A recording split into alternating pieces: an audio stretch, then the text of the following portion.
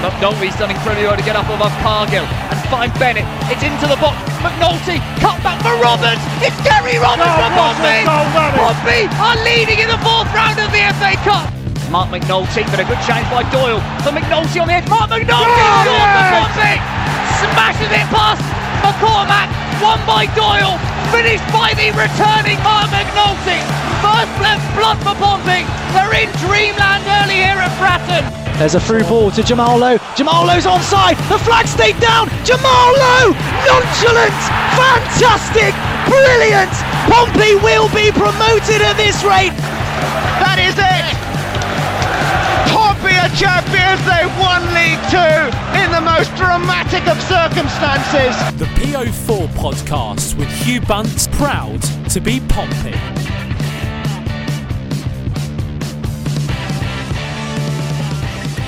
Hi Pompey fans, and welcome to PO4 Cast episode 200.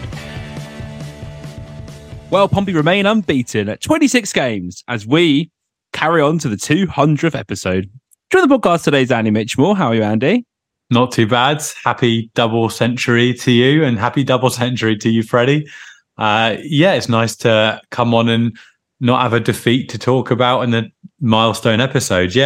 We did couple of very contrasting away games that week. Hey, Cambridge United away and Reading away. I can't think of really two more opposite games. I know we're talking about the Reading one today, but yeah, life's all right. Weather's dreadful. I'm cold. I can't afford to put my heating on. Pretty much standard problems for probably quite a lot of our listener base. Yeah, I brought one of my mates along from work to the Cambridge game, and it was definitely probably a better game if I brought Nick to the Reading game rather than the Cambridge one, because that was really quite a dull game. But there you go. We're not talking about that today. Good old Michael Morrison shutting us out, but let's bring someone in rather than shutting them out. Freddie Webb, how are you, mate? Oh, I'm not so bad, Hugh. Yeah, happy double century day. And I can't think of a better way to celebrate the 200th episode than that Portsmouth game against Reading. Amazing atmosphere, coming back from 2-0 down, top of the table, 26 unbeaten. Nothing beats it, can't it? No, not at all. Let's get that celebrations out. No, I said we would try and do something extra special for the 200th episode. Obviously, I failed. I'm still trying to work out something special for 201 or 202 or whatever it comes to. But yeah, we will celebrate this milestone later on, a bit like my birthday month that I have. It'll come sometime. It doesn't have to be the actual day of my birthday. It'll come sometime in the month of November. But there we are. Andy, you still with us, or you still playing your hamster? The hamster's wondering if she's getting a welcome to the episode or not. Do you know what's podcast today is Andy's hamster? How are you, hamster? Can you remember what Andy's hamster's name is? It's called Gida. She is called Gida. Good work. And she's now going to try and eat my microphone. Yeah, she thought she'd join us for the full episode this week to celebrate the anniversary. She's very excited. I was tempted to dye her blue and white and bring her to Reading. Actually, no, I won't say that. Petter will get on to me. I would never do anything to hurt her. Mwah. It's true. He absolutely loves his hamster more than most people do, but it's just the passionate man that Andy is. She annoys me a lot less than most people do, to be fair. She also bites me more than most people do. So, swings and roundabouts. Not all people, though, by that omission. What are we doing on today's show? First of all, I'll do a little bit of housekeeping. Thank you to everyone who has listened for any of these 200 episodes, because quite frankly, when we started the podcast, didn't really think we'd ever get to 200 episodes. And the fact that you guys keep listening, or if anyone's still listening from the start, you really deserve a pat on the back. Let us know, because I will buy you a few pints in return. But thank you so much for everyone who's listened throughout the time of us being doing this. And the fact we still are doing it just means how much we enjoy doing it every week. So we appreciate everyone who's messaged in, spoke to us, or just listens. So we appreciate that. All right, let's get into what we're doing today. So first of all, we're going to review the game against Reading. But on from that, we put a question out to you guys, and we asked you, can Pompey still keep winning if they go a goal down? We also asked you a question last week, so we will get to your answers because you guys took the time to bother to message in, so we are going to answer those.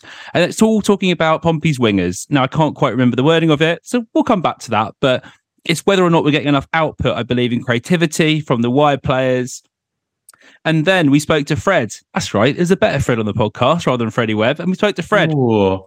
from Chesterfield Fan TV. On the 200th and final PO Forecast episode, after we split like the Beatles in 1970, because Webb has a little huff about being the second best. But my toys are straight out the pram. And I'll get another podcast going. You already doing that? The extra? Nah. All right, let me start again. And then we spoke to Fred from Chesterfield Fan TV to learn everything about the game this weekend on Sunday.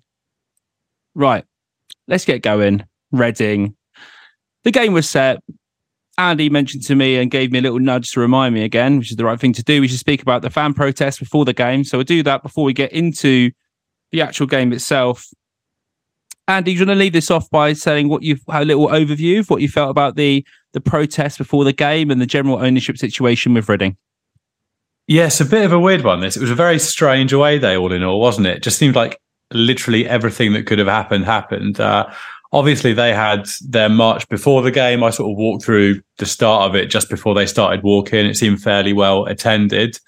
But I think on this one, I'm actually going to say I can see both sides, because there was a lot of unpleasant rhetoric aimed at our fan base by a lot of the Reading fan base, amongst a couple of others, over 10 years ago now. And I can fully understand why some people feel very little sympathy based off that. The other side of me was sort of on the right-hand side of our away end, looking over at the Reading fans who were nearest us, who were having the £50 notes waved at them. And I think the average age of those fans can't have been more than about 19. And I'm fairly certain that a large proportion of those would have been about 7 years old when that was taking place. So probably weren't the right targets of our vitriol based off their age. But it was a very strange day in that aspect. And the tennis ball protests that they've been doing consistently throughout the season, I think originally it was to sort of get some attention to the game and to their plight on things like Sky Sports News without doing anything actually damaging to the club, or, flying a plane with a banner on over it, naming no names that we've seen in the last season or two. But it had I think a detrimental effect on us towards the start of the game. You could see that a couple of our players were getting generally pretty hacked off at it. You could see Regan Poole was getting pissed off at the game being interrupted, sort of gesticulating towards their fan base. The first time, because there was a tennis ball on there before kickoff, and it was a lone tennis ball, and we were wondering if it was going to multiply. And there was a part of me that really enjoyed the fact that the Reading fans waited for Will Norris to kick the first ball off before they threw two back. And I was kind of hoping we were going to get square numbers. So when he kicked those two off, 4 came back, and then 16, and I was 9 and then 16. And you professor and you just want to. I know, I quite enjoyed it. Coming out. I was thinking if they were just going to multiply every time he kicked a couple off the pitch, it would have been quite enjoyable. But yeah, I think it really had an effect on us in the first half an hour. We couldn't get any momentum going. The game was so disjointed. And I think that's what one of the causes of frustrations were in the side, because we started slow.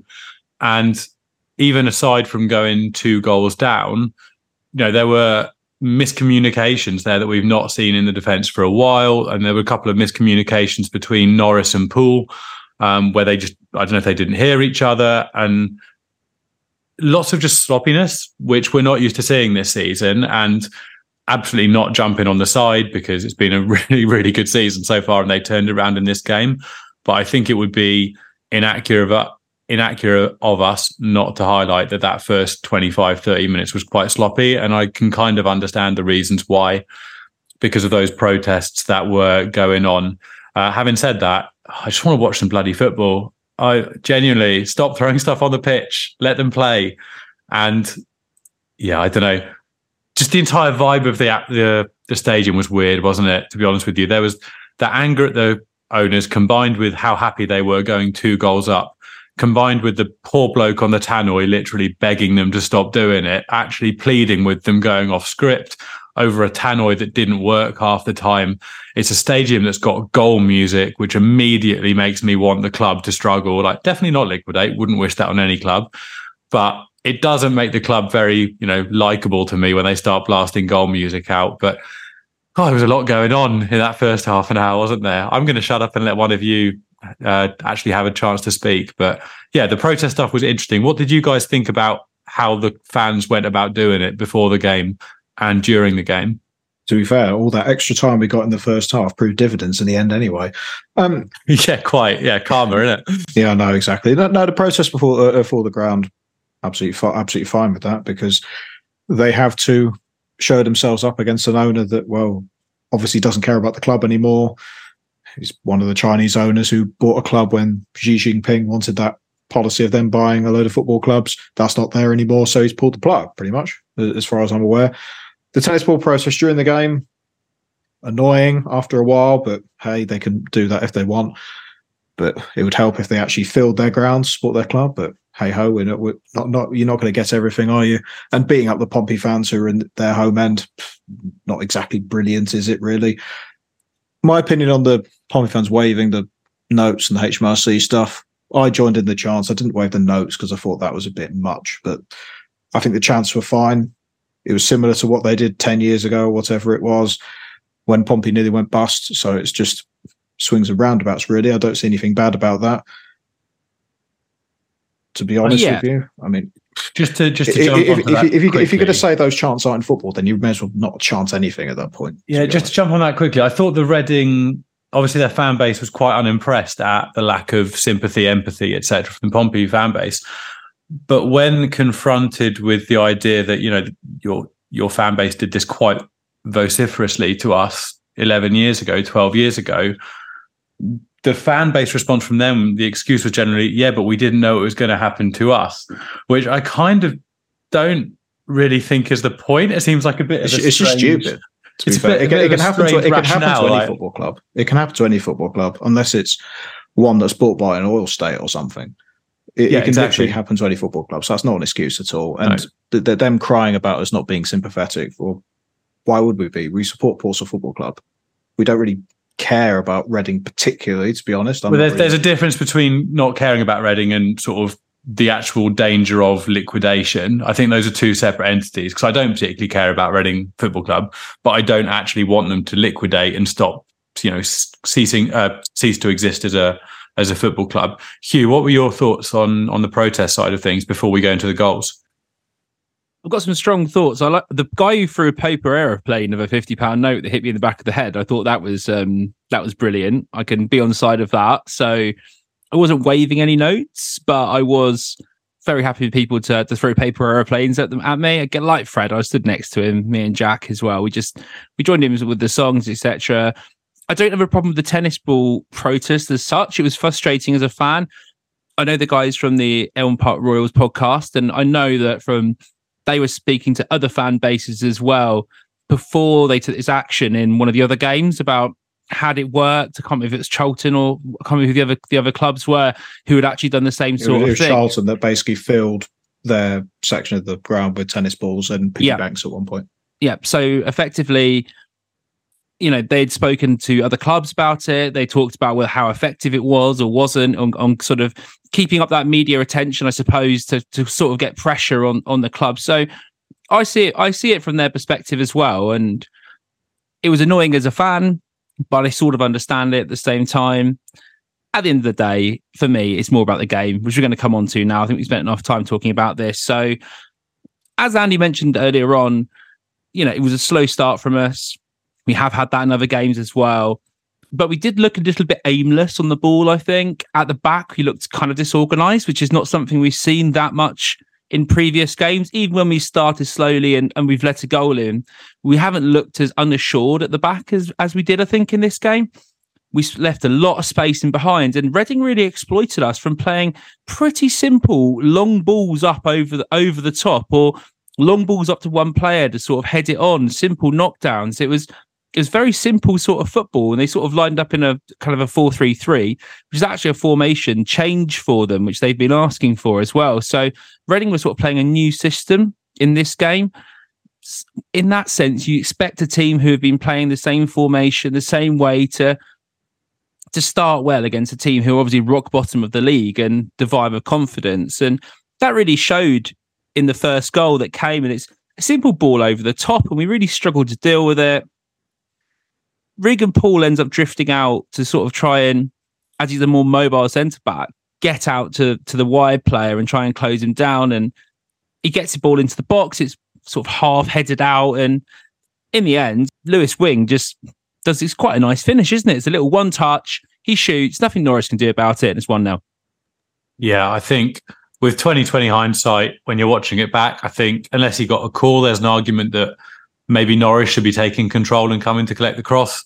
But it's very easy to say that having watched the goal back 15, 20 times in the split second, in the moment, it didn't jump straight into my head that Norris should have come and claimed that. But I think having watched it back, he might think he should have if he didn't get a call to leave it. But yeah, it's a good finish. He's never getting anywhere near it. The shot itself, it's just a decent finish. It's the build up that's preventable rather than the finish itself on that one, I think. Yeah, it was the fact that when the ball was out wide before Sam Smith collected it, it's almost as if the defenders stopped believing it was going to go out for a goal kick. It didn't, and they were surprised when Sam Smith even got to it, and then Poole rushed out. But by then, Smith put the cross in. I wouldn't say it was a bad clearance by Shaughnessy, but it was just, it was one of those clearances where it would be nice if one of our midfielders was in that area to get onto it again. And it was a lovely finish from Lewis Wing. He's played in the Championship before. He's a good player. And Reading showed that. A lot of their players have played at higher levels or have played decently in League One. I mean, aside with Sam Smith, Lewis Wing, Nestor Guinness-Walker, Andy Yeardom, Sam Hutchinson, Harvey Nibbs, those sorts of players, they're decent. They're decent players, and the side is probably underachieving due to all the stuff that was off the pitch. And Reading pressed incredibly high in the first quarter of an hour. Their PPDA was like 9.7, and that was the highest press they put up in the entire game. They were getting in Pompey's faces, getting in the tackles, following up on the direct long balls, and Pompey didn't deal with it well at all. It was that first 20 minutes, half an hour from Pompey. I don't think I've seen a worse stint this season from the side. I don't think. Yeah, to be fair, they've set a fairly high bar, but it was probably as disjointed as we've seen them, I think, and Reading took their chances. Yeah, agree. And then it's not that far later on. It's 4 minutes later and it's 2-0. It's sort of this bang-bang situation. And it's come from a throw-in on the Reading right-hand side. Few passes. Tino Andrin gets absolutely skinned, which Freddie Webb was absolutely shouting about. He wanted him to never start again at wing. He was raging. I've never seen him go so red. But yeah, he gets absolutely skinned on that side. Ball comes into the box, and again, it's cut back, and Savage gets on the end of it, and it's 2-0. It's another one where the end finish is a really good goal, and there's potentially not a huge amount Popping can do about the end point of the move. But yeah, it's the preventable bit is the stage before in the play where Andrin gets sold on the left back position there, and I mean the first 25 minutes. He wasn't the only player to look a little bit all at sea. But I mean, we'll move on to his confidence after scoring the goal. He looked like a literally completely different player and was one of the best players on the pitch after that point. But yeah, you shouldn't really be getting into a position where you're at quite a high risk of conceding a goal from one little piece of skill on the touchline. So yeah, questions asked there, but the actual finish itself, again, it's a nice connection. I think Norris is slightly unsighted. It's a half decent goal. We don't have to really slam everyone for every goal we concede, I don't think. Yeah, it was rather similar to the first one, where the fact that the defending in the build-up was very poor, I thought. Andy Yeardom, I know it was a good bit of skill to get it on his right foot to put the cross in, but it was too easy because Andrew and Sparks were there. They almost got in each other's way at times. And it linked with the fact that Pompey's defence was completely disjointed, and the midfield, I didn't think those midfielders in the first half an hour knew where they wanted to be. Devlin, Robertson and Morel, they didn't know who was dropping back to defend, who was staying forwards to collect the ball. And they just simply weren't solid defensively like they were. And that's where a lot of the frustration came from. It looked as if in that first half an hour that Pompey wouldn't get a hang of it. And after that goal, Colby Bishop was doing whatever to John Mousinho, giving a few words to change it tactically as well. So it's quite clear that at that point, just after the second goal, the game was slipping an awful lot. There was a chance where I think Bishop had a shot, but then David Button saved it near post. But that was about it, I think. So it took a lot for this side to get back into the game, and I'm really pleased they did. Yeah, I think just the final thing on that is with Andy Yiadom. He's right-footed there. We know he's right-footed, and the two options in that position where he's got the ball facing Andrew on the touchline there is he's either going to play the safe ball back up the line. He's got a man supporting up the line, or he's going to do the more dangerous thing and cut down the line to get the ball in on his right foot. And, Andrew isn't isolated there. So I think, again, in hindsight, 2020 hindsight, looking back at it with plenty of time, I think you need to be covering the line there. It's not rocket science to, cover the line and either make him play the simple pass retaining possession or show him onto the weaker foot. But you said there, Fred, about Button in goal for Reading. This was quite an annoying day. He's not had a great season for them. He has made a lot of individual errors this year for Reading, and he has been the cause of a lot of goals that they have conceded, and he has been the target of a lot of ire from Reading fans. And he had a really good game, didn't he? He made some really good saves, which is it's always a frustrating thing when a keeper's coming in low on confidence and then they have a worldy match against you. But he made some very good saves in this game, and then not that far away from scoring near the end. Yeah, we'll go on to that good save then before the goal, because Jack Sparks, I thought, had a very good game going forward again in this. And he's just so important with his delivery into the box, isn't he? And he does it from the dead ball here, where he's sort of 40 yards out on the left-hand side. He puts a great ball into the box. Bishop gets a head on it, and Button makes a worldie of a save, to be honest. He gets such a strong hand on it as well. There's a lot of velocity on that ball. And at that stage, he's thinking, okay, is it not going to be our day? But luckily, it's not very much later on. The ball gets passed down the right-hand side into space for Paddy Lane. Just want to pause here quickly, because Freddie's always been a big supporter of Nesta Guinness-Walker. He's mentioned him on many a times. I thought he was really, really poor in this game. Really poor. We've been rumoured to be fairly close to signing him on more than one occasion, haven't we, in the last 3 or 4 years? Yeah, he's had a really, really poor game here. And he just left so much space for Paddy Lane in behind. And speaking to Reading fans, that's been pretty normal, really, from him. I know he's come back into the side, he's been out, etc. But apparently he's been really poor defensively. I mean, obviously he's been playing quite a bad back line. I think Reading have now conceded the most goals in the division, and they've got 1 or 2 games in hand, depending on which teams you look at. So that says enough about it. But it's not taking anything away from Paddy Lane, because the ball's put in behind. What he does really well here is instead of just sort of like playing it to, a striker in the box or putting it in behind the defence, he sees Andrins coming in late and he puts it back at that spot where he pulls it back. And it's a really, really lovely little finish, isn't it, from Tino Anjorin? Because he sort of almost side foots it from 18 yards into the bottom corner. Bish, bash, bosh. It's 1-1. No, 2-1. Yeah, I think if we were on the Football Cliches podcast here and you said to me to imagine a goal that someone sweeps home, that is precisely the goal that would come into my head. It has to be sort of a side foot, either first touch or second touch, and it has to be sort of not back in the direction that the pass came from, if that makes sense. And I think that finish, you could set me up with that ball in from the right 100 times. I think I would hit the target twice. With any power or accuracy, none out of 100. I think the technique on that is out of this world. And I don't think it's quite got not the credit it deserves. It hasn't quite got the plaudits it maybe deserves in terms of difficulty factor, because it pulled us back to 2-1 from being 2-0 down. But yeah, it almost looks like a side foot volley. Yeah, technique-wise, I'm still not entirely sure how he's done that and kept it down and kept the power on the ball, or put extra power on the ball from the ball in on the right. Still not sure how he's done it. I think it's an absolute worldie of a technical goal for me. Yeah, massively. And Freddie Webb then decided to change his opinion straight away and start the man at left wing every single game. But yeah, no. I thought it was brilliant that he was able to get that goal, and the technique was superb. He followed the Gareth Evans mould of arriving late into the penalty area on the edge of it to sweep home a lovely finish.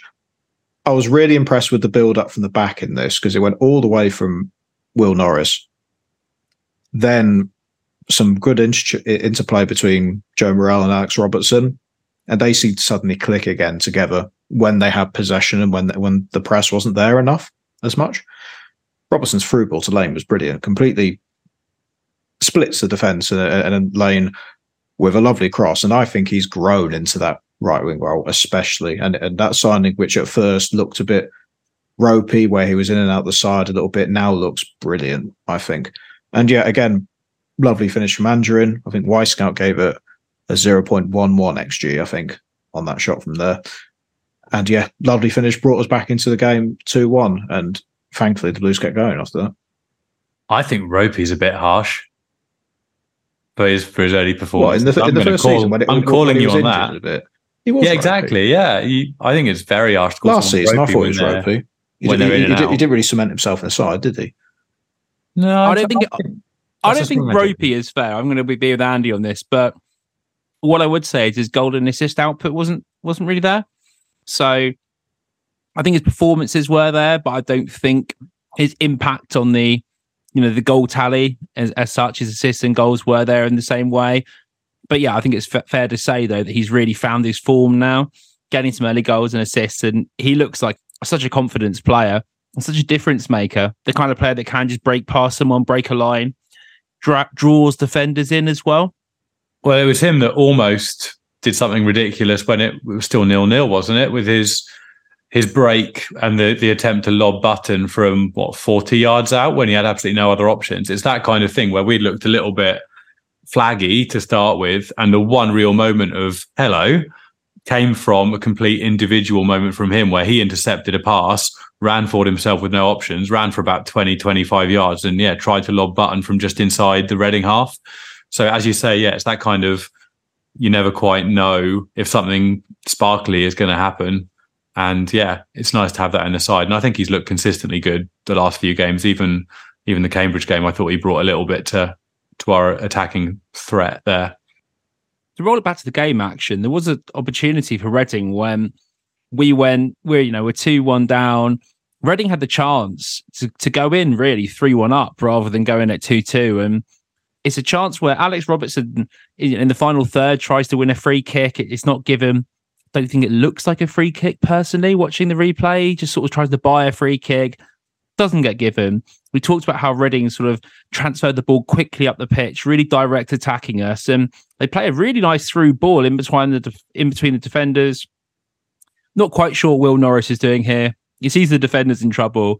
He comes out and tries to sort of close the angle down, but he's never going to get to that ball. And the Reading player beats him, knocks it round him. And there is a saying, isn't there? And it's just slipped my mind. But when things aren't going your way, they're really not going your way. That's what I'm going to say, because that empty goal, that has to go in, open goal. Instead, he just skies it over the bar, much to my relief and all Pompey fans in the stand. Yeah, it was Sam Smith as well with that chance, who, out of the Reading players, a striker who's scored goals at this level before, you would put more money on him scoring for that chance than not. And skies it over the bar. Maybe it was because he was put off at the keeper rushing at him, so he had to bring it on his diagonal. But I still think he probably, to use a commentary cliche, he should have done better.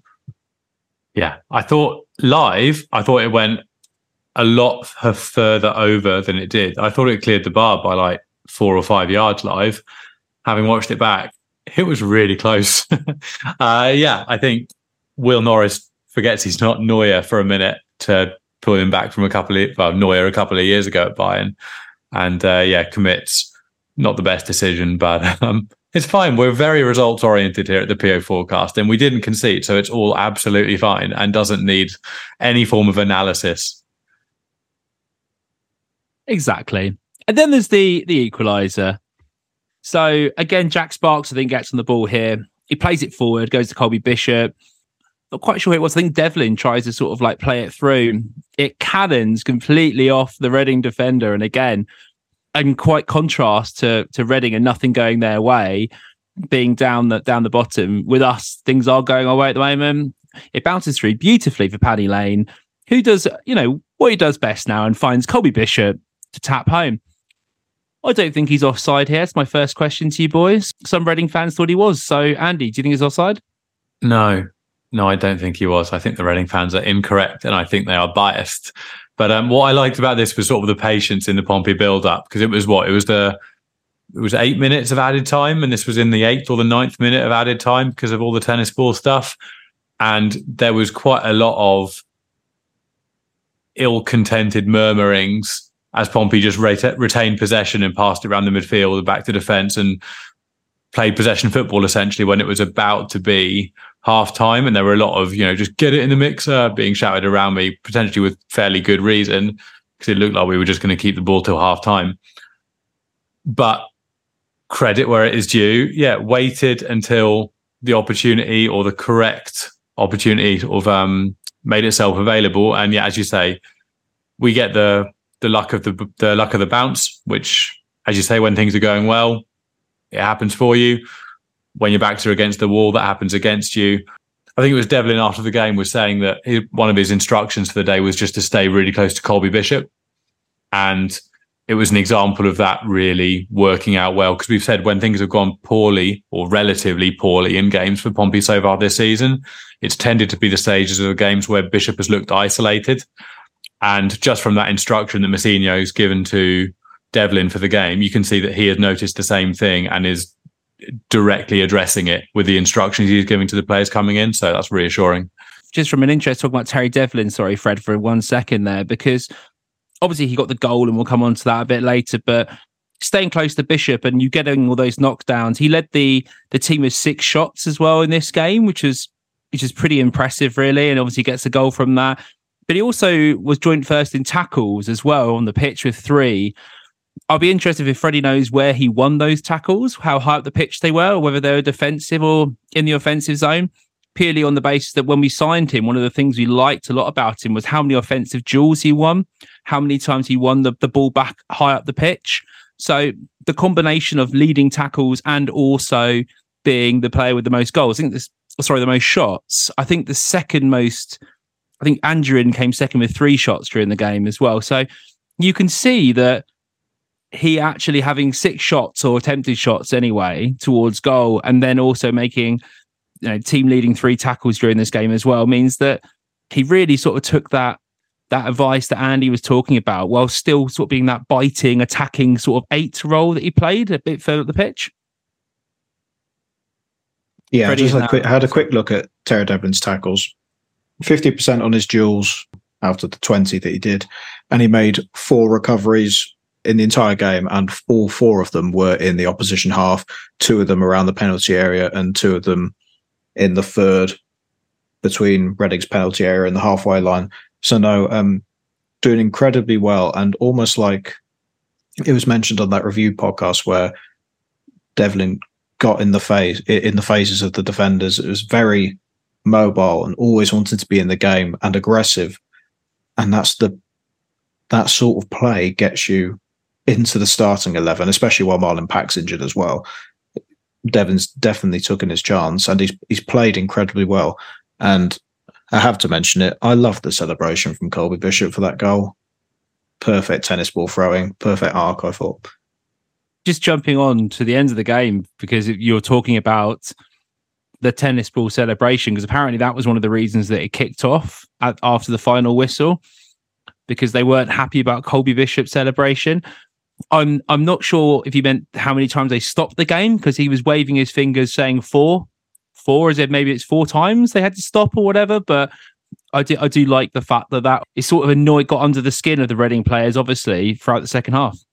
Rumour that I have no idea if there is any truth to it whatsoever, but the rumour I saw was that after the game, one of the Pompey players suggested to the Reading players that they might be better off if they played tennis instead of football on a Saturday afternoon. That's what I heard. There might not even be a grain of truth in it, but that was the rumor on the grapevine, which I'm choosing to believe was true, because it just ties in with the narrative I'm choosing to believe this season of picking up points on the pitch and just winding everybody up while they're doing it. And I want that to be my team this season, so I'm choosing to believe that. Yeah, it showed that they were rattled by that, especially with the handbags after the game and the red card. It's the difference between a side that's got character and some mental backing, I thought. Lads, question from me. What did John Mousinho get booked for? because I looked up and he got given a yellow, and I genuinely don't know what it was for. And I've not really seen, I didn't see him get asked about it after the game. I don't know if I missed that part of an interview, but I have genuinely no idea what he did or said. I assume it would be just him saying something to the fourth official, the referee, and the referee booking him, presumably. I don't know. I actually don't know what got booked. Why didn't we think of that, Freddie? It was something to do with something he might have said to the fourth official or the referee. It's that type of analysis that has got us to 200 episodes, because you don't get that elsewhere. I'm so glad that we've locked down this standard sort of trifecta of Hugh, me, I nearly could refer to myself in the third person there, of Hugh, me, and Freddie. I was reading our names on the Zoom call and I nearly went full meta and started talking myself as an out-of-body experience. But yeah, thank you for the contribution there, Freddie. It just seemed strange timing, because it was when we'd come back into the game and we had some momentum, and, you know, we'd scored. Was it before the third goal or after the third goal? I'm not sure. But either way, we had the momentum in the game. So it just seemed an odd time that he would potentially be, if Freddie's in-depth prediction is correct, and he did say something or do something to the fourth official on the touchline. Just don't know what would have caused that. But if you guys don't know, then someone write in and tell us. Yeah, at PO Forecast. Let's talk about the winner. There was some really smart play in the way they won the ball back. We really pressed Reading in the middle of the pitch, won the ball back well. Then we were sort of in our flow at this stage. So instead of doing, I suppose, what some teams would do, who are trying to get the winner and just pushing forward, we do what, you know, Mousinho's coaches team to do, and that's just sort of pass the ball, recycle it, rework it. Eventually it gets to Alex Robertson, who just shows his class once again, and hopefully that man gets a goal at some point soon. But he just switches the play really nicely to Jack Sparks. And I'd like to say that Jack Sparks here as well takes the ball down really well as well. It's not an easy thing to receive that pass, but then to also sort of collect it. Just takes it one touch to the left. He pushes it forwards into the right space, exactly where he wants it. Takes one more touch, knows where Colby Bishop is at all times, it seems. Finds Colby Bishop, he knocks it down. And who's in the right place at the right time? As we've mentioned, staying close to Colby Bishop is Terry Devlin. It's not far out, but it is also, to be honest, you know, a nice hit, isn't it? It's a clean strike. He wasn't going to make the same mistake as Sam Smith and blast it over the bar, and the crowd goes wild. It's 3-2. One of my favourite Pompey goals of the season, that was, I think. I read in the Neil Allen tweet, it was 13 uninterrupted passes, which involved 9 players on the pitch. And the technique for that goal was superb. I mean, how many players in this division would be able to switch the ball like Robertson did all the way to Sparks on a sixpence, and then the touch by Sparks, like Hugh said, to actually bring the ball out and put it into the right crossing position. Bishop having the awareness to also head it back across the box, because as a striker, if he wanted to head it on goal, I wouldn't have blamed him. And Terry Devlin with an excellent finish, because it wasn't the easiest of finishes. I know it was very close in the 6-yard box, but he still hit it on the volley. Could have easily gone wrong there. It didn't. It was right up high. And yeah, one of my favourite goals of the season. Absolutely loved it. I think from a Reading fan perspective, you'd be a little annoyed that with the defending there, you lose the header. Devlin's not a massive guy, and you've let him get in front of you to be able to hit that without a challenge, really. So I think from a Reading perspective, you'd be quite annoyed at that poor defending, especially after being 2-0 up.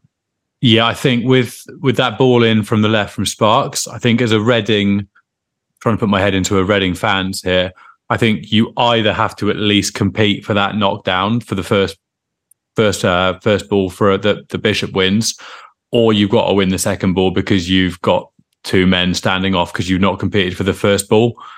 And they've done neither of those things. Bishop is essentially unchallenged, and obviously the knockdown is good, but the space that is there for Devlin, if you're not going to challenge Bishop for that header, you have damn well got to make sure that your position is there for the second ball, and they just did neither of the options.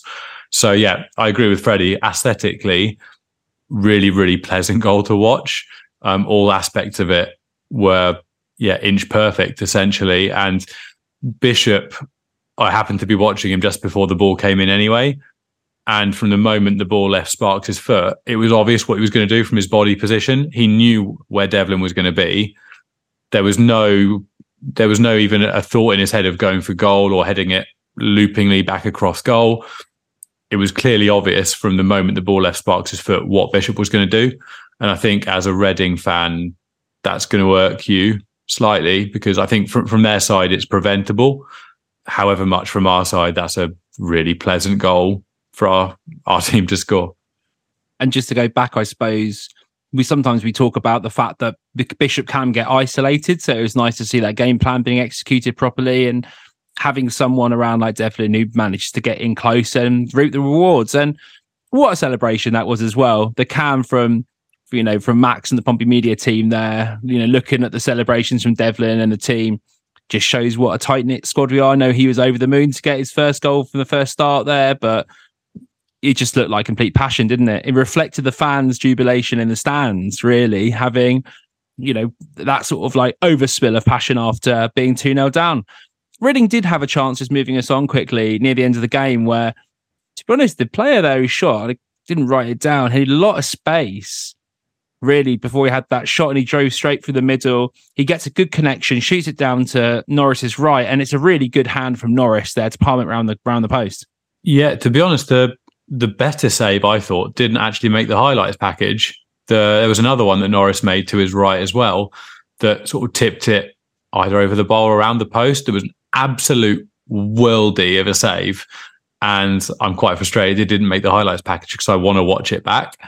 And I think one of the, in a way, pleasing things about this season so far is the amount that literally every single player is contributing. You wouldn't say that anyone has had an easy ride of it. Even, you'd look at a team top of the league, 15 games in, unbeaten, you think the goalkeeper will have done bits here and there. But Norris, we're looking at that Carlisle game, he makes a really, really good save in the last minute of that, if we concede there, do we go up the other end and score a winner? Possibly, probably not, I would imagine.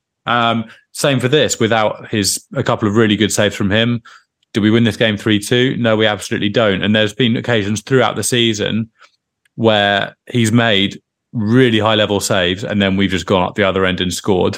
And the second part of that wouldn't have happened without the first part. And it's reassuring. It's nice to know. And it's kind of similar with Macy, who signed last season. When Norris signed, there were some comments from previous clubs he'd played for saying that there were some, quite iffy mistakes in him, but he's been really solid for us, hasn't he? So yeah, really reassuring. Heart and mouth moments though for us. We should have been 4-2 up, really. I think Poole should score his header that goes into the ground and over the bar. And Button makes, earlier in the half, had made a really good save from another Angerin overhead kick. It seems to be one of his things. He did one in whatever trophy it was, EFL trophy the other week as well. Seems to be one of his party tricks. Bit of squeaky bum time there. Just a quick slightly off topic question. Reading goalkeeper bald. Is it just me that spent that entire game thinking that Marcus Hanneman was still hanging around from like 2007 playing in goal for Reading? And I feel quite old saying that, bearing in mind our Chesterfield guest said that he was about to say that he was too young in 2014 to really remember many games, which has just ruined my evening. But yeah, just me that thought Marcus Hanneman was in goal for most of that match. I think if it was Marcus Hanneman, he probably would have made a few more clangers, I thought. Yeah, fair comment. All right, guys, let's move on. We put a question out to you guys, and we said... Hugh, actually, hang on. There's one last bit for this game. The bit that we have to do every single week, and especially on the double century episode, we're keeping it in. Guess the XG. What are the major fixtures of this show? So for this week, since it's his debut goal and first league start, let's go for Terry Devlin's crisp volley to make it 3-2 to Pompey that sent the fans wild. What was the expected goals of that finish? Fairly certain I went first last time because I remember being quite aggy about it. So Hugh, after you. All right. Last time, me and Andy made an absolute shocker going ridiculously too low on Guess the XG. And usually it's the other way around. So I'm just having to think about whether Tezza Devlin, he's sort of, all right, it's a volley, isn't it? That's one of my considerations for this. He is just outside the 6-yard box. There is not really a defender, is there, blocking him? Let's have a think. Nowhere near him, basically. I'm going to go with 0.41. Okay, as tempted as I am just to go 0.40, just to be a complete dick, I think that's too high, and I won't go 0.4. I think the fact it's on a volley, I'm going to guess with XG as a metric, that suddenly takes about 0.3 off the XG. I don't know. I will go with 0. Oh, it's so tempting to be an arse. I will go with 0.23, I think. Andy Mitchellmore is the closest with his 0.23. This is where he normally says, but you're both awful. Andy was just no. You're quite near it. Wisecout gave Devlin 0.28 for that finish, and I think a lot of it was simply because it was full flush on the volley. Like I said earlier, a lot could have gone wrong there. He could have just blazed it over the bar or not got the proper connection to it. There may be a different thing for Gessie XG soon, because apparently my Wiseout subscription is getting changed. If it's too expensive, I'll have to find something else. So there we are. But for now, we're keeping the game in. And no, I'm not saying that to get people to donate for it, because if it's too expensive, I won't have it anyway.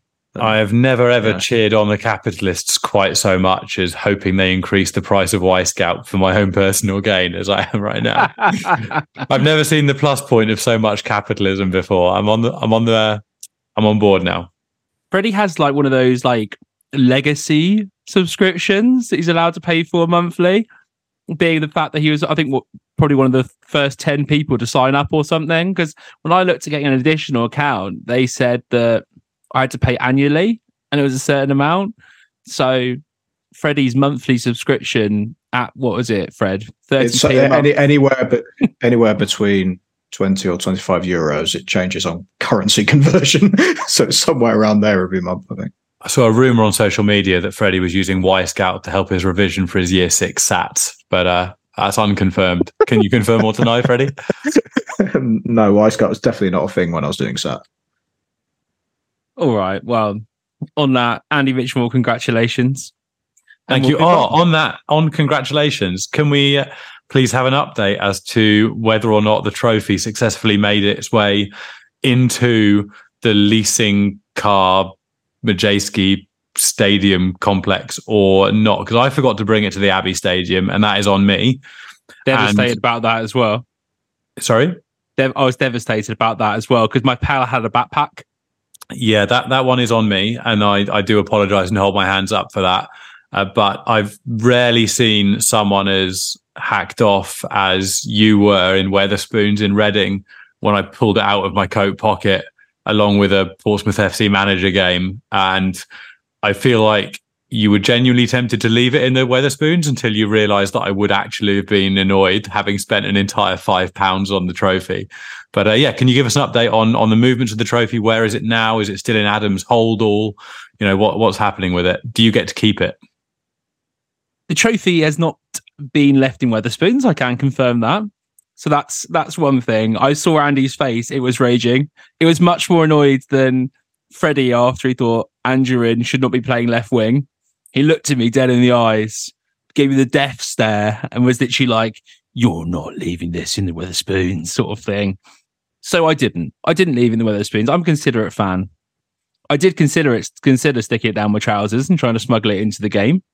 Is that just a giant trophy in your trousers, or are you pleased to see me with the jokes? Skinny jeans were a bad choice. I was wearing skinny chinos. They're not really skinny, they're just standard, they're just too small for me as I put weight on. But yeah, so no, it's not. It is still alive. The challenge is still alive, Andy. Fight for another day, put it that way. This is the most ambiguous answer I've ever heard. You're like a politician squirming. I did a political science-based degree. Hugh, where geographically is the trophy right now? Well, I can't really speak to where it is right this second in time because it's actually in a place that is constantly moving. So yeah, it's basically, unfortunately, not there. But you'll find out at the next home game. So Adam's got it. Yeah, it's in Adam's car. Okay, I'm glad we cleared that up. And the game, has he got that as well? He has the game and the trophy. in which I will attempt to smuggle into Fratton Park instead. Okay. The other thing I was wondering, just before we move on, at the Reading Stadium, we all got completely patted down on the way in. I genuinely don't know how they got that many tennis balls in. Are they just not doing the same extensive searches on the Reading fans? Because we got patted down pockets, everything. It's always the same for away fans at any ground, isn't it? Where they let home fans go in with whatever, and away fans get searched as if you got. Yeah, but they're throwing stuff on the pitch every week. This is very avoidable from a stewarding perspective. Although if I was a steward that wasn't being paid, I probably wouldn't be that committed to my role anyway. But yeah, just we had maybe a bit more of the, it felt a bit more like a third date than it did a search on the way into a football stadium from an away perspective. I'm just surprised that they are not implementing that when they're trying to stop people throwing stuff on the pitch. I don't know. Anyway, that's just a side note. Not quite as intrusive as Sunderland away, where it felt like I just got a flight in from either like Colombia or something into the United States with like a giant backpack on my back. The Sunderland away was definitely the worst one. True. With a sniffer dog almost putting its head in my pocket. An army of sniffer dogs it was. Army of sniffer dog, stewards sort of putting their hands where they shouldn't, should we say, to double check nothing was in that position. Yeah. Touching your trophy where you didn't want them to. Exactly. And somehow that flare that went into the home end still got in. So it didn't really work, did it? Someone's got a right passion for getting things into grounds. I don't know how I've done that, but fair play to them. Other thing I just want to flag, I want to do a shout out to the anonymous person I had going back the week before, because we missed this a week of podcasting last week thanks to Hugh's Wi-Fi. And walking out of the Abbey Stadium, obviously there's a lot of singing, 25, 25 I say, 25 undefeated. And there was a Portsmouth fan, this lady walking through the park was like, yes, we get the point. Like shouted it. She was really unhappy with people celebrating being 25 or 24 unbeaten, whatever it was at that point. And I think that deserves a shout out because no shits were given. And she was just very open about the fact that she knew how many games we were undefeated. We'd told her plenty of times, but that was enough. And I respected that.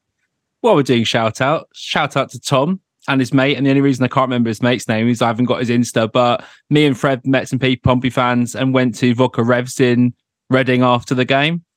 So shout out to Tom there for quite a good laugh and some drinks. So there we go. Big up. I'm sad I missed that one. I had South Africa against New Zealand in the Rugby World Cup final with about 8 South Africans at my girlfriend's house and a braai. And thankfully the result went the right way. So I think I was out about 9 hours earlier than you, as in my evening finished at about midnight instead of 8 a.m. But it was a good day, that, sporting wise. Pompey win, domestic bliss thanks to South Africa winning. It doesn't get much better. Yeah, that trip to Vodka Revs was worth it, even though it did delay me with it took like an hour. I had to wait an hour and a half at Basingstoke railway station because some drunk bloke on my train refused to get off. So yeah. Do you feel sorry for Freddie, by the way, Andy, considering we constantly make long journeys back from Fratton Park that are always delayed and always getting stuck at stations, and it's sort of a roles reverse with Freddie? As I rolled in from the Cambridge game in the early hours of the morning, and as I get back from Fratton Park games after, either a 2.5 hour drive or 3 hour train trip, I don't remember ever getting that much sympathy from the guy on the call with the largest beard, if I'm honest. So I'm slightly loath to return the favour. No, but this goes back to the Portsmouth versus Reading protest. Do we lower ourselves to that level of just lack of empathy and just being Yes, is my answer to that. Yeah, in this case, I absolutely do. It's banter. It's fine.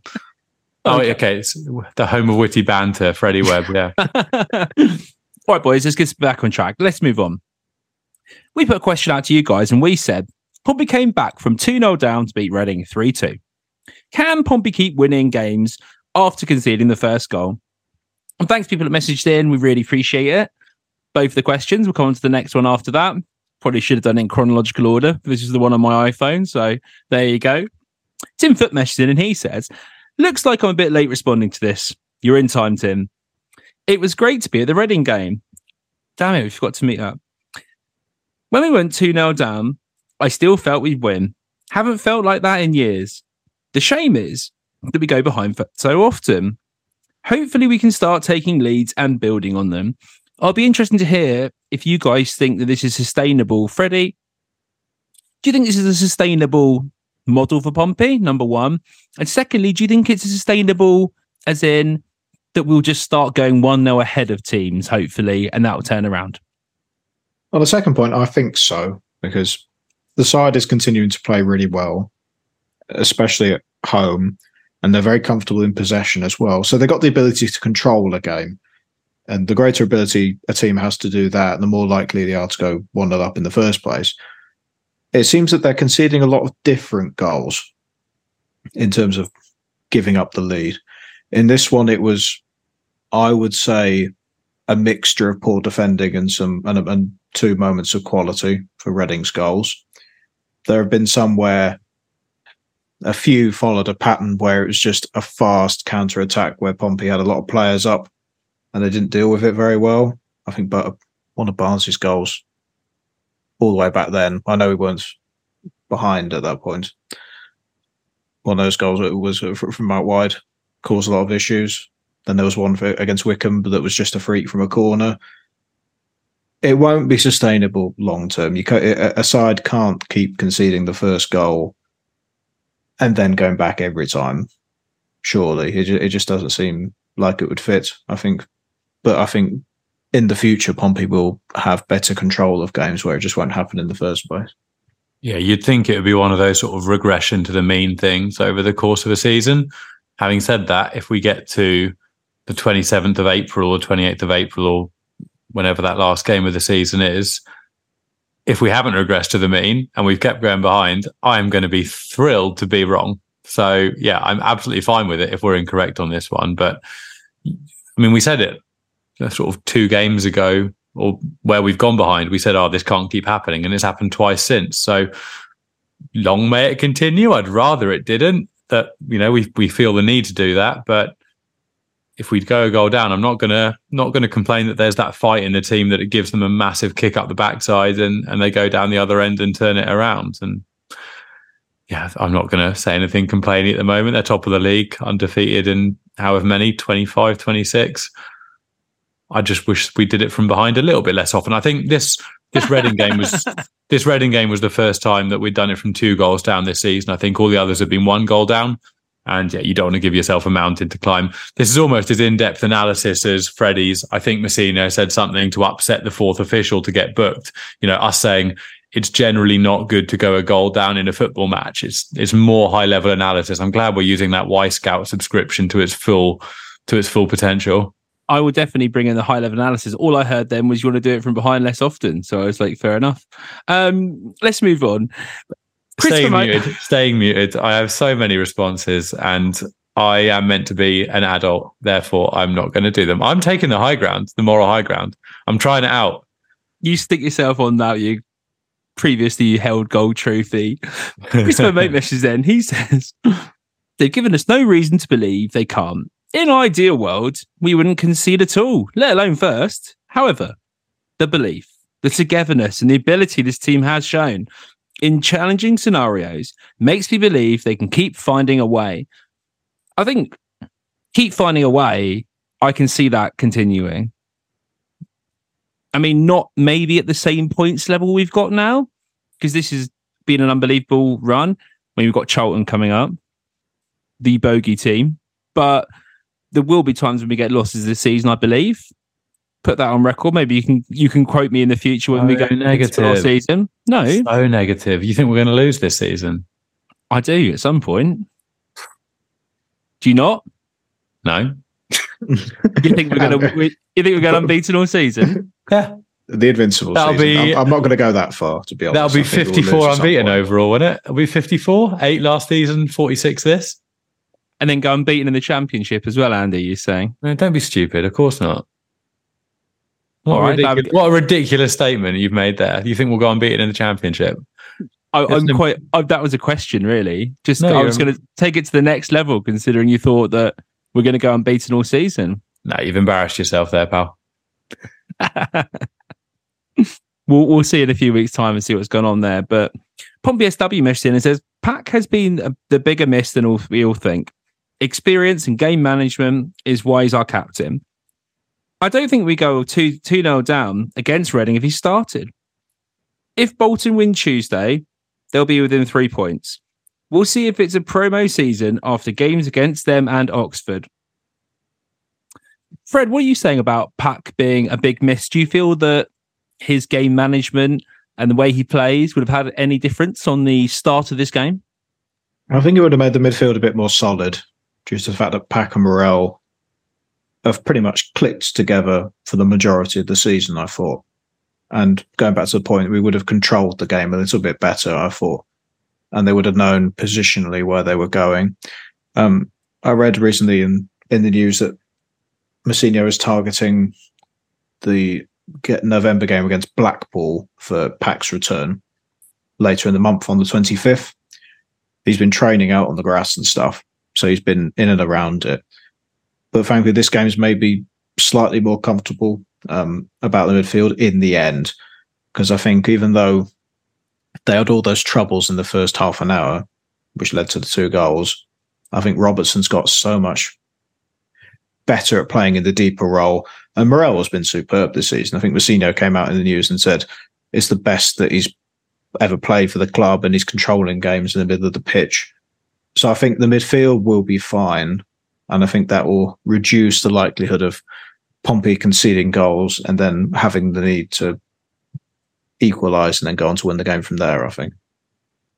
I've started to blur the lines of reality and Football Manager 24, and it's starting to become an issue on the pod, because you just asked about Pat coming into the side, and my gut response was no, he's been shite recently, and he's been poor for me. He's averaging about 6.2 playing alongside Morel on FM24, and I'm sitting 9th in the table. Oh, dear. And then I have to refresh my mind and go, oh, no, wait, that's not real.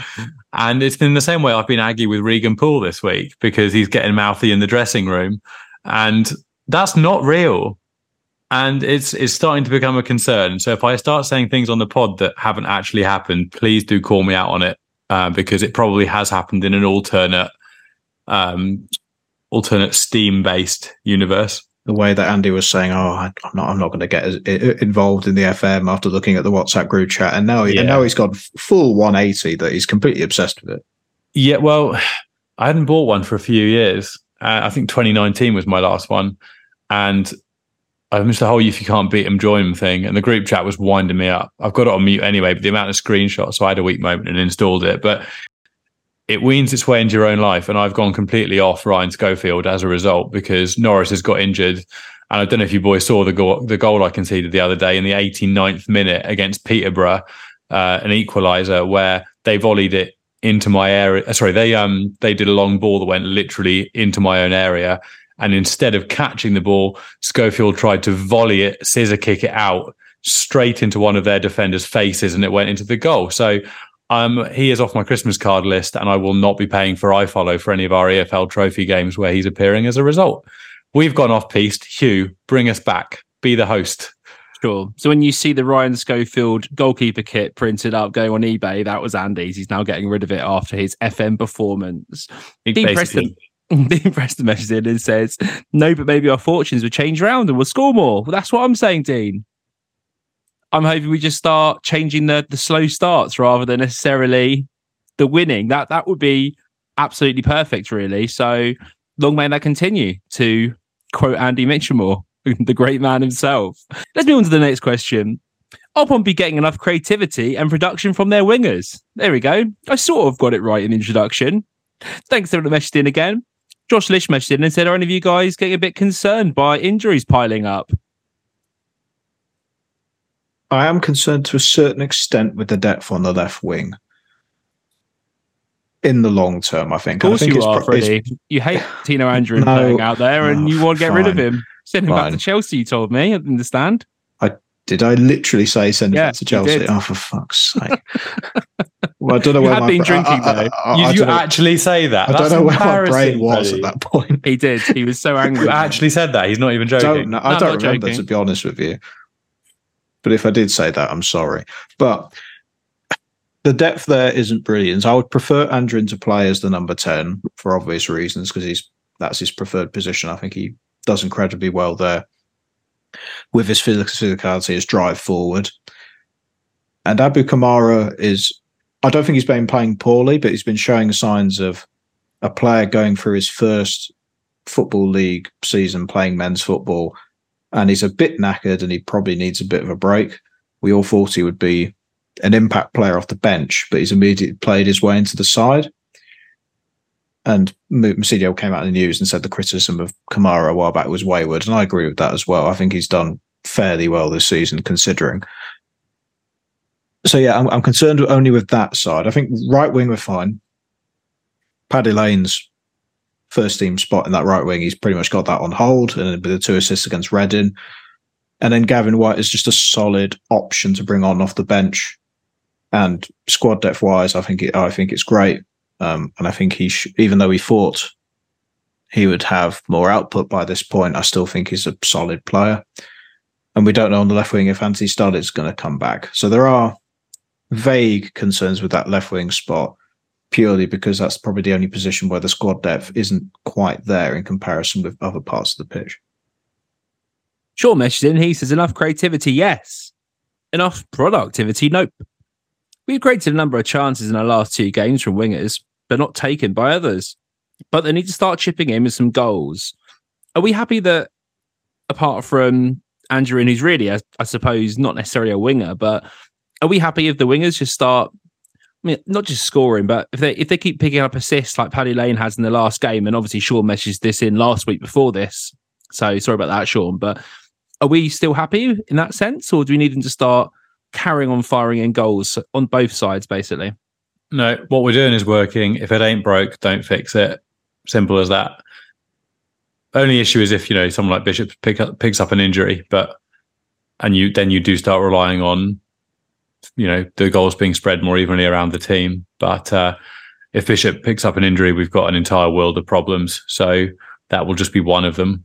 And hopefully, touch wood, won't be the case. Enter Yangi 20-goal season. Yeah, all over it, spelled SZN, right? Yeah, exactly. I think as long as the wingers show creativity, it's not necessary that they're always on the goals and the assist chart all the time. If they're showing to be getting in the right positions, if they're putting in the right sorts of crosses into the box or passes around the box to keep the play moving nicely and quickly, and if they're taking away opposition for other players, I think that shows positivity, because previously, before John Mourinho came in, whenever the balls went out to the wing, it was as if it was sending it into a graveyard where nothing would happen. And that's the exact opposite of what's happening this season. Samuel messes in and says, I think we just aren't converting our chances. I'd be more worried if we didn't create anything. Do you think it's fair to say that the wingers then are creating chances in generally and not banging them in? I think from a basis of they are creating chances, we are scoring from wide areas. Paddy Lane, for instance, is scoring goals and assisting on the right. I would agree with Fred that the left-hand side is maybe something that looks to be addressed in January.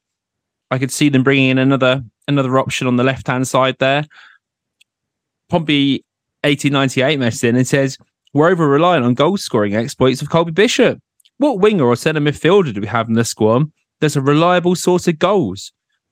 This has been a long-term issue stretching back to the Danny Cowley days. If played in the correct position, Curtis walks straight into this team. Curtis isn't coming back into the team. He's gonna go somewhere else, and probably I think what John Mourinho said was have a good career elsewhere. That's literally what he said. He basically went out and said Curtis will have success away from Fatton Park, and then on offering him a short-term deal, he added, obviously, we wanted to have him at the football club this year. That was when he offered him the deal in the summer, because we value him highly. We wouldn't have ever made the offer if we didn't think he would have had an impact. But then I think he went round and basically said that they're looking for other options. And he said that Curtis was very valued to the club, considering all the work he did previous. I just assume that they'll look for other options, I think. It just seems fairly obvious that that's the route they're going. I think as well, Alex Robertson will get a goal at some point. I think he will start scoring a few more goals, just generally. He's done really well filling in a bit deeper than he usually plays, in the pivot as well when needed. But I think Jack was telling me, and I can't remember, Jack Hancock was telling me that, I can't remember what his XG is, and Freddie might know it's off the top of his head, but I think it was 5 or something silly, he was saying. So I love the concept that Freddie might have our individual players' XG memorized off the top of his head for the season. I actually thought that was more like breakfast banter between the two of them. Just like a little cheeky like video call in the morning, like updated stats over their Weetabix sort of scenario. XG and cornflakes. I'm not as good. That's what you should call it. Forget the PO Forecast Extra. Call it XG and cornflakes and record it in the morning. Easy. Oh God, no! I'm not as far as that. I don't think. According to Y Scout, just in the league, Alex Robertson's total XG is 2.24, and then in the cup games on top, it's just over 3. And So he has a high volume of shots as well. And he's proven to be in and around the penalty area creating those chances. So Alex Robertson's definitely due a goal if you want to go to that cliche. I don't really have those concerns. I know that this might be completely the opposite of what I said about 4 minutes ago about what happens if Bishop gets injured, because I think we're in, more in-depth analysis. I think we're up a creek without a paddle if he does. But you look at the players in that squad. Angerin is, now off the mark for Pompey and has had other opportunities where he's shown that he is going to be dangerous in front of goal, particularly when he gets his confidence up and with overhead kicks. Devlin's off the mark now and looked like in some really good positions. Even our goal, the second goal that potentially was an attempt on goal that got blocked from him that went out wide before Bishop scored our second goal. He's getting into those dangerous areas. Lane is looking good going forward. As you said, Robertson's due a goal. I mean, again, I might be getting confused with Football Manager here because Morel's scored a few from outside the box for me this season, but he can hit a ball from outside the box if my Football Manager career is anything to go by. And Shaughnessy is scoring clutch goals in injury time. Poole is dangerous from set pieces. Like, there are goals there shared around the team. So I'm not overly concerned by that at this moment in time. But I do reserve the right to have a full panic if Colby Bishop does do his hamstring in our next game. Yeah, that's fair enough. I was looking, just looking at numbers, but I won't bother going on about this too long because I feel that we all think that we're getting goals from around the side at this moment in time, including from defenders. And that was something last season where, centre-backs dropped off from set plays. We weren't scoring as much. And now that's clicking as well. And I think it's a big part of finding a way to win games, isn't it? Players like Shaughnessy scoring goals. Paul's been scoring goals as well. We're getting a lot of assists from Sparks, as well as our, as well as the midfielders and the attackers. So all round, I think we're on pretty good feet. Let's move on. We spoke to Fred from Chesterfield Fan TV to discuss everything about the game coming up this weekend, away at Paul Cook's side. We spoke about the National League, how hard it is to get out that division. We spoke about the ex-Pompey players and the squad, the likes of Naylor, the likes of Jacobs, and lots of other things, let's be honest here. We spoke about the ground, what it's going to be like to play on, and just what the style. Is Paul Cook going to play the way that he played at Pompey against us? So here's Fred from Chesterfield Fan TV. All right, I'm here with Fred from Chesterfield Fan TV. And Fred, thanks for coming on the show. Oh, lads, you're all right. Yeah, nice. Thank you, mate. So this is a little bit different for us. Usually we actually know something about the teams we're playing. We know a little bit about Chesterfield, mainly just a few of your former players, but our former players even. We'll get on to that though first, but you guys are absolutely flying in the National League at this moment in time. So what's the expectation at the start of the season to get promoted? Yeah, I think last 2 seasons we've finished in the playoffs, got really close. But then this season, I think now that especially Notts and Wrexham have gone up, last season, a 2-horse race between those two, even people who aren't Chesterfield fans have expected us to win the league pretty comfortably as well. Obviously, we've got Barnet on our tails at the moment, but at the moment we are top as well. So yeah, it's going pretty well. I watched the playoff defeat against Notts County. What a mad game that was. And it seems that the squad hasn't really been a hangover from there. Were you concerned that there might be a bit of a slow start because of that game? Maybe. I feel like, a lot of times, teams that does happen to them, but we've recruited really well over the summer. Obviously, we've got a couple of your former players in as well. And Cook's a manager, everyone trusts him. So I wasn't really concerned about that, to be honest. I know a lot of the time it does happen with teams, but, we've got off to a really good start. And, only one loss so far as well. So it's going really well. You guys got relegated from League Two. Was it 2018? You went out of the Football League for the first time. There's a lot of other clubs that we've seen fairly recently in the Football League, like, Rochdale, Oldham, Southend, who are, maybe they would have gone down with expectations of bouncing back up just based on like club reputation alone, which, as Pompey fans know, is not a thing that really works. Like, what's the standard of football like? And why do you think the clubs that come down from League Two in recent years, they're kind of struggling quite a lot? I think it's completely just overconfidence. Like, as soon as Oldham came down, Rochdale, everyone was saying, all their fans, they're going to finish top three, go straight back up. But, all fans of like other National League clubs knew that wasn't going to happen.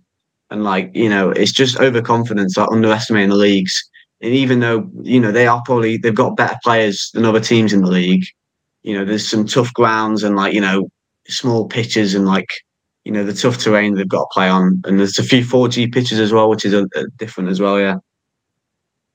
I think a lot of that is also down to the fact there's only two teams go up. So many teams, even if they have a brilliant season, if they lose in the playoffs, they just keep going and then they invest even more money on top of the squad they already have.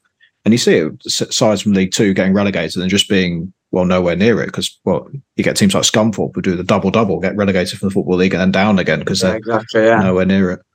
Oh, yeah. It's just, the fact that only two go up is stupid. Like last season, I think, obviously Notts and Wrexham just deserve to go up, but I think we finished on 82 points maybe last season and obviously didn't go up. And the fact that I feel like it should be like most leagues, there should be two go up automatically and then a playoff winner, but there's only one, and that makes winning the title even more important for whoever does win it. I think the fact is obviously that Football League teams actually vote, don't they, on the who goes up, who goes down. So you've got a situation where League Two teams don't want to potentially accept that, I suppose, and have multiple teams going down and multiple teams getting promoted up automatically. Just think about style of play, because when Paul Cook played, was our manager as such, he played quite a fluid style, quite a heavy possession style football. And I assume he's doing a sort of similar thing at Chesterfield. And how does that work out in the National League where you come up against some pretty direct combative teams?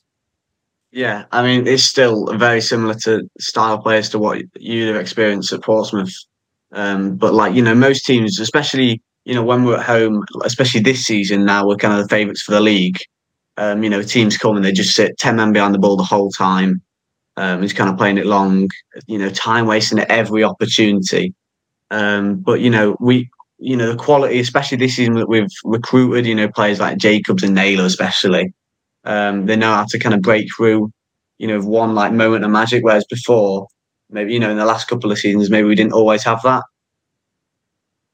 You said that some of those other teams that have come down from League Two, you said maybe they've got better players on paper, but struggle to adapt. I mean, looking at your squad on paper, there's more names on your team sheet and on your coaching staff than I think most League One teams would probably expect to see in Chesterfield's squad. So obviously we're looking at people like Michael Jacobs, we're looking at people like Tom Naylor, we're looking at people like even Liam Mandeville was playing in league football really pretty recently for Doncaster. Are they the sorts of players where you are noticing a difference in quality between them and some of the teams you're coming up against? Or what is basically the X factor this year for you guys that's causing you to be doing so well in your league? Yeah, exactly. We've got so many good players, and I think having them helps us attract even more, especially with like you say, the backroom staff. We've got Cook, Danny Webb, and Gary Roberts as well. A lot of Portsmouth fans will know. It helps us just especially in them games where it's kind of 0-0, 1-1. The other team's trying to see it out. Just one moment. I think Jacobs has scored two. Jacobs only got 2 goals this season, but they've both been really good. Pretty much from nothing, and he scored 2 really good goals. So it's things like that where you can really notice kind of the difference between some of the players we've got and maybe other teams. Yeah, and In terms of the coaching staff, then, I mean, we spoke to Gary Roberts, came on the podcast after they'd left Ipswich, him and Paul Cook, and kind of reading between the lines of what he said, it sounded like they had a pretty horrible time towards the end there. What's the vibe like with them at Chesterfield? Why does it seem to click so well with them, do you think, in terms of the club dynamic and the atmosphere and how the club goes about its business? Well, they've both been at Chesterfield previously. So Gary Roberts used to be a player here in 2014, 15, under Cook as well, I think. I wasn't really going to games back then because I was only little. But, Cook was ex-manager as well. Obviously, he's been at Portsmouth. And he won his promotion when he used to be the managers, and then it's his second spell with us now. Everyone just loves him. He's a club legend, probably one of the best managers we've had in the club's history. And yeah, it's just really good. Clicks with the club. Having a look at how Chesterfield will line up, even though the league is obviously the priority, I don't see Paul Cook playing a rotated side against Pompey at all. Do you? No, I feel like he will go full strength. A lot of our fans are saying they hope we lose. I mean, I get it. You want to concentrate on the league, but at the same time, if we win on Sunday, think how good that'll be. We've had it in previous seasons as well. We've played West Brom last season and come really close to beating them, and obviously got battered in the replay. And then Chelsea the year before, and we never play a rotated side. It's always. The thing is, though, no matter who we play, it's a really strong squad. We've got a lot of good depth this year. So yeah, we definitely go full strength on Sunday. I suppose with your fans, you look at other teams who've gone, far in cup competitions from the National League, the likes of Wrexham, who did a similar sort of thing as well, and went further deeper into the competition. But do you think it's something that will help galvanise the players? If you say you got a result, a win or a draw even, is that just going to strengthen confidence of this team that it's a championship winning side in the division rather than be a distraction? Yeah, exactly. I feel like, if we did win, think how good of a confidence boost that'll be. But I think the thing that people are thinking about, our fans saying that we hope we lose, is the last two seasons, as soon as we've gone out of the cup, when we lost to Chelsea and when we lost to West Brom, our form's just gone completely downhill since then. As soon as we lost to Chelsea, obviously, it was a bit of our old manager. He got suspended, and obviously it's a bit different there. But last season after West Brom, we went, I think, 10 games without a win, just straight after for no real apparent reason. Whereas I feel like obviously this is a bit earlier in the season, so it's a bit different. I've got one quick question on Tom Naylor. He was never known for his goal scoring at Pompey. In fact, if he came up to looking to shoot, I was looking at the stats. Has he actually got 6 goals this season, or is that he's got 6 goals and 2 assists, I think, so far. Which I think, second top scorer for us. I'm fairly sure. He's come out of nowhere as well. It's not like he's not even he's always in shooting opportunities. He just whenever he has a shot, it seems to go in, and a couple of them in really late on as well. Absolute techers. Just playing for us, he couldn't really score that often, could he? But and then we said he scored one of my favourite goals in that COVID game where we had 2,000 fans. The one game we got in the middle of the COVID pandemic. I think it was Peterborough. He scored was that when you were allowed in and I wasn't? Yeah, when my block got picked at absolute random. It was 1 in 10 chance. I know. Keep crying, mate. Fred, you said earlier about some of the stadiums in your league that are pretty tough to go to for teams that are coming down. The Chesterfield Stadium still looks pretty good, as it would have done when you guys were in the league, or in the Football League, I should say. What is going to make your stadium such a difficult trip for Pompey to do in the Cup? What are you guys relying on to make it an intimidating atmosphere, or a smaller pitch, or just to make it uncomfortable for us? Yeah, well, we've got, to be fair, compared to some of the other stadiums in our league, it's probably maybe the best, definitely one of the best in our league, where some of them are proper, non-league grounds. Whereas, if you're looking at our ground, it still looks like a proper football league ground. And, we've got hopefully a sellout for Sunday. I'm not sure if it'll quite be. I think, are you guys looking to sell out, do you think, the away end? Yeah. Yeah, so I think the home end will pretty close to sell out. So, it'll be an intimidating atmosphere. Everyone's up for it. The players will be up for it. So, yeah, it should be good. Yeah, no, looking forward to it. And obviously, Will Grigg, I think he's your league top scorer of 8 goals. He's a player that we're pretty familiar with as well, playing against us in League One. So it's going to be an interesting tie, and I think a lot of Pompey fans are quite happy with it, just with all the old links, etc., and the chance to go up and see how we do against Paul Cook and Gary Roberts. But I was going to try and round this off now for you, Fred, and say I want to know your score prediction, please, for the game and any goal scorers. I think it'll be 3-2 either way. I think I can see you winning definitely, but I feel like if we're full strength, everyone will be up for it. So I'm going to say 3-2 to Chesterfield, and then Grigg, Naylor, and Jacobs will score for us. I rate that you said Naylor and Jacobs as well. Had to be done, didn't it? It happens every time against us. Whenever we have a former player, they score every single time. If that's the case, you're in for a seriously good afternoon based on the number of former players you've got for you. Yeah, exactly. Fred, why don't you tell people where they can find your channel if they want to watch something before the game? So on YouTube, just type in Chesterfield Fan TV, and then on Twitter, I think it's just type in Chesterfield Fan TV. I think it's like CFC Fan TV 123 or something. But yeah, we've not been posting a lot obviously because we've just gone back to school in year 11 now. But I think I think Archie's actually doing a vlog for the game. So if people want to check that out after Sunday, then yeah, definitely go ahead and do it. So when people want to go and watch the Naylor Jacobs 3-2 battering, you can go and check that out. But Fred, it's been great having you on the show. Thanks a lot, buddy, and we'll speak soon. Cheers. See you, lads. Thanks, mate.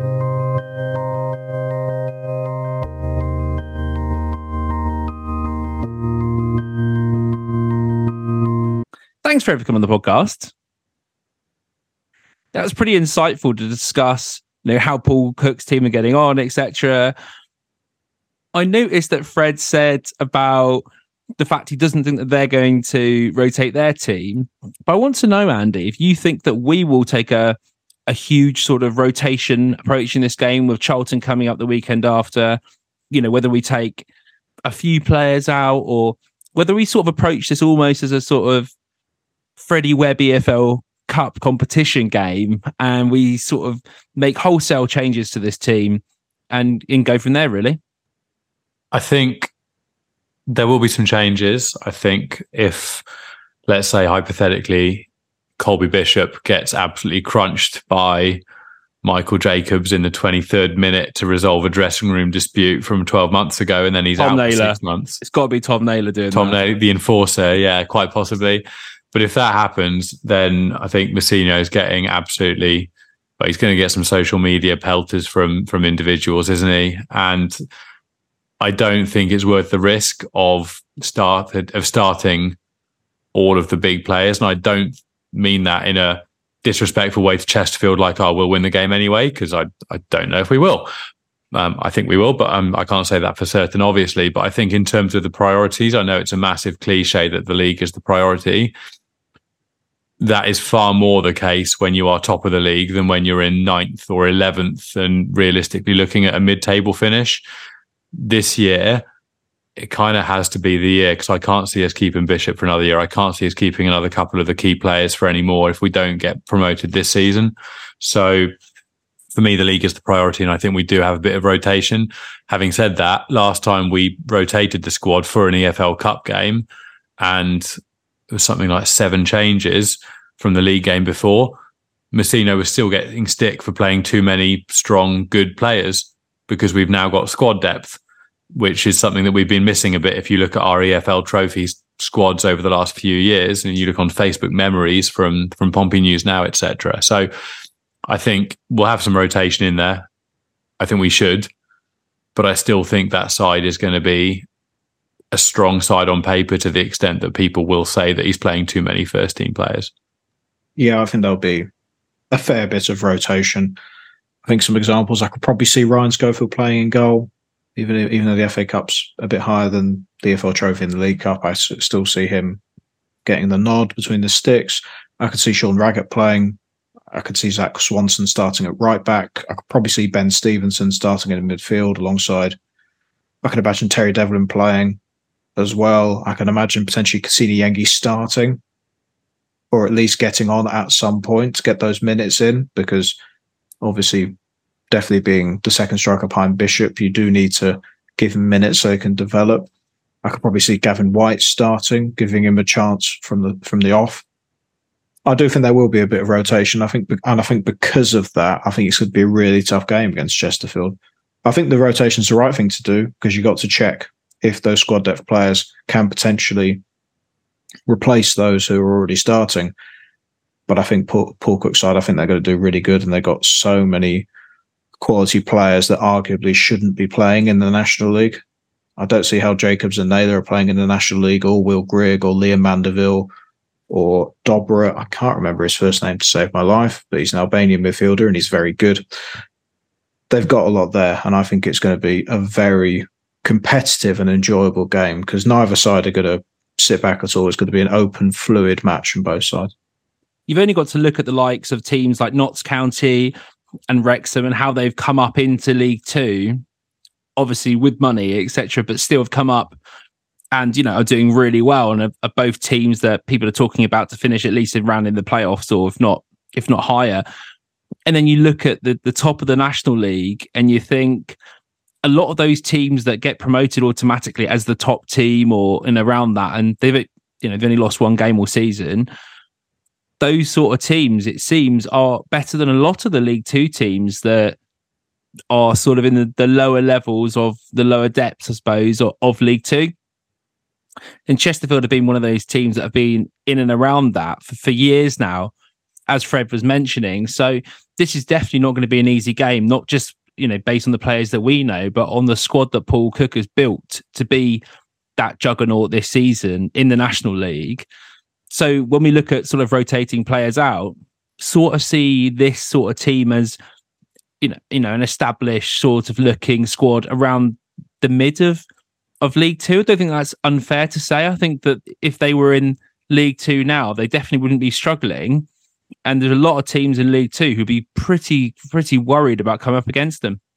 Yeah, I think juggernaut is actually a really good phrase there. I think that's completely the right phrase to use. I think you had two juggernauts last season in that league, in Wrexham and Notts County, and the amount of points accumulated at the top end of that table last season, it's obscene how, you know, the difference between the juggernauts and the have-nots in that league, or the haves and the have-nots last season. And it looks like Chesterfield are taking on that role of the sort of imperator, juggernaut, whatever you want to call it. They are going to lead the way, you would think, for most of the season. And it's not going to be an easy game. It sounds very cliche, but we've played other teams down there in the last few seasons. We've played, you know, was it Barrow we played in the Cup? We've played Harrogate in the Cup a few years ago. I don't remember us running away with any of those games. And I think one of them, was it Harrogate was at home and we went a goal down, possibly? Or Barrow was at home, we went a goal down? We lost to Harrogate at home. That was when Josh Falkingham marked Miguel Aziz at the game. We lost that one in the last minute, I think. Yeah, how did we do that against masterclass Miguel Aziz? But I mean, like, none of these games end up being that easy, do they? Because, I mean, they're not mugs. And as you say, as we said in the chat, they have very good players. And I still rate Michael Jacobs when he's 100% fit. And it's testament, I guess, to our squad in that I don't think he would make it into our lineup at this point, even if he was fully fit.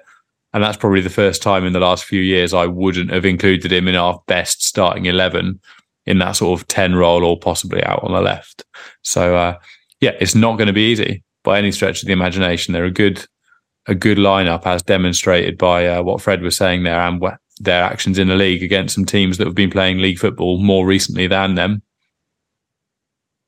Yeah, and you look at even the goals they scored, 43 goals scored already in 17 matches. That is pretty incredible.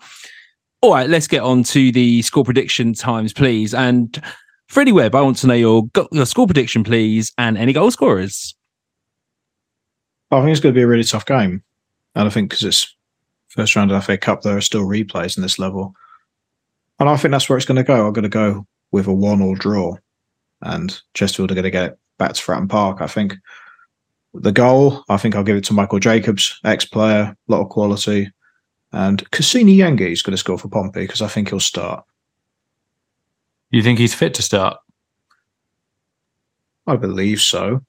I was just wondering. I haven't seen any injury news recently about him. So. No, I was thinking in terms of match fitness, he only came on for the last couple of minutes at Cambridge, and I guess that's partially because Moutinho was forced to use 2 of his game interruptions with injuries with Ogilvie and Sadie early on. So I don't know whether Yengi coming on so late was purely because he didn't want to make his 3rd interruption with 10 minutes to go and then get an injury, or whether it was because Yengi wasn't completely match fit. For a full 90, I don't know, but. Yeah, going off track a bit here, but yeah, my bad. So is that a chance that Sadie starts up front in a new role in this game if Yengi isn't fit? I don't think so. I don't either, but I'm just thinking, who else would you start up there if you rest Bishop?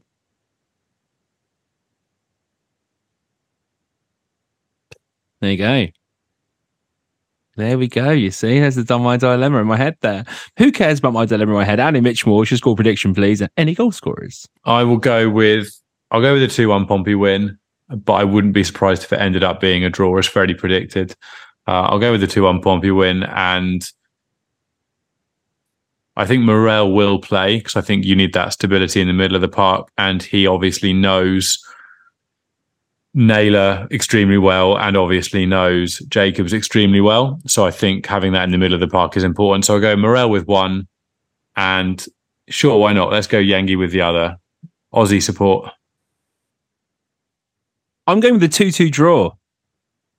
I was going to go 1-1, but Freddie stole that prediction and we like to be a bit different on this. A little nod there to the Fredster, but I want to go 2-2. They've got a lot of goals in this team. Looking at it there. We know how Paul Cook's teams like to play. They're going to try and attack us at home, especially here. I'm going to go 2-2. I'm going to go for a goal from Tom Naylor. I'm going to go with... It's a bit obvious to go... I sort of want to go Naylor and Jacobs, but it's a bit obvious. Let's do it. Oh, no, wait a sec. Okay, here we are. Here's my real prediction here. 2-2. 1 from Tom Naylor. A Sean Raggett own goal. And... Gary Roberts off the bench. 2 for them. And then I'm going to go with... I know, we'll throw at anyone here. I'm going to go with a Gavin White goal. Why not? On the right-hand side. And another goal from Yengi. There we go. Lads, based off just one final point on this game, I guess, before we finish up. Based off what we saw against Reading and the fact that for the first half an hour or so, it wasn't watertight with Poole, Shaughnessy and Norris as sort of that back 3 in the centre. Do you play the 3 of them to give them some more game time together against Chesterfield? Or do you bring in Raggett for 1? Do you bring in Towler? What are you doing with the centre-back situation? Raggett and Towler. Let's bring the gold. I reckon it's going to be a Rags-Towler partnership. I was going to guess and probably bring in... I think, as a prediction, I think Moutinho will just bring in Sean Raggett. He replace either Shaughnessy or Poole, give one of them a rest. I think. Boom. Bring the chaos. All right, boys. Andy Mitchmore, it's been great having you on the podcast. Thanks, boys. Yeah, happy 200 to both of you. It's been a blast. It was so much sincerity. Freddie Webb. You're getting to know me. It's been something. I don't know what the word is, but it's been something. I think I know you pretty well by now. Freddie Webb, it's been great, mate. Always a pleasure, Hugh. Thank you. And thank you to the listeners for helping us get to 200 episodes as well. Thanks to that. Chuck us a 5-star review. Andy, what do you want?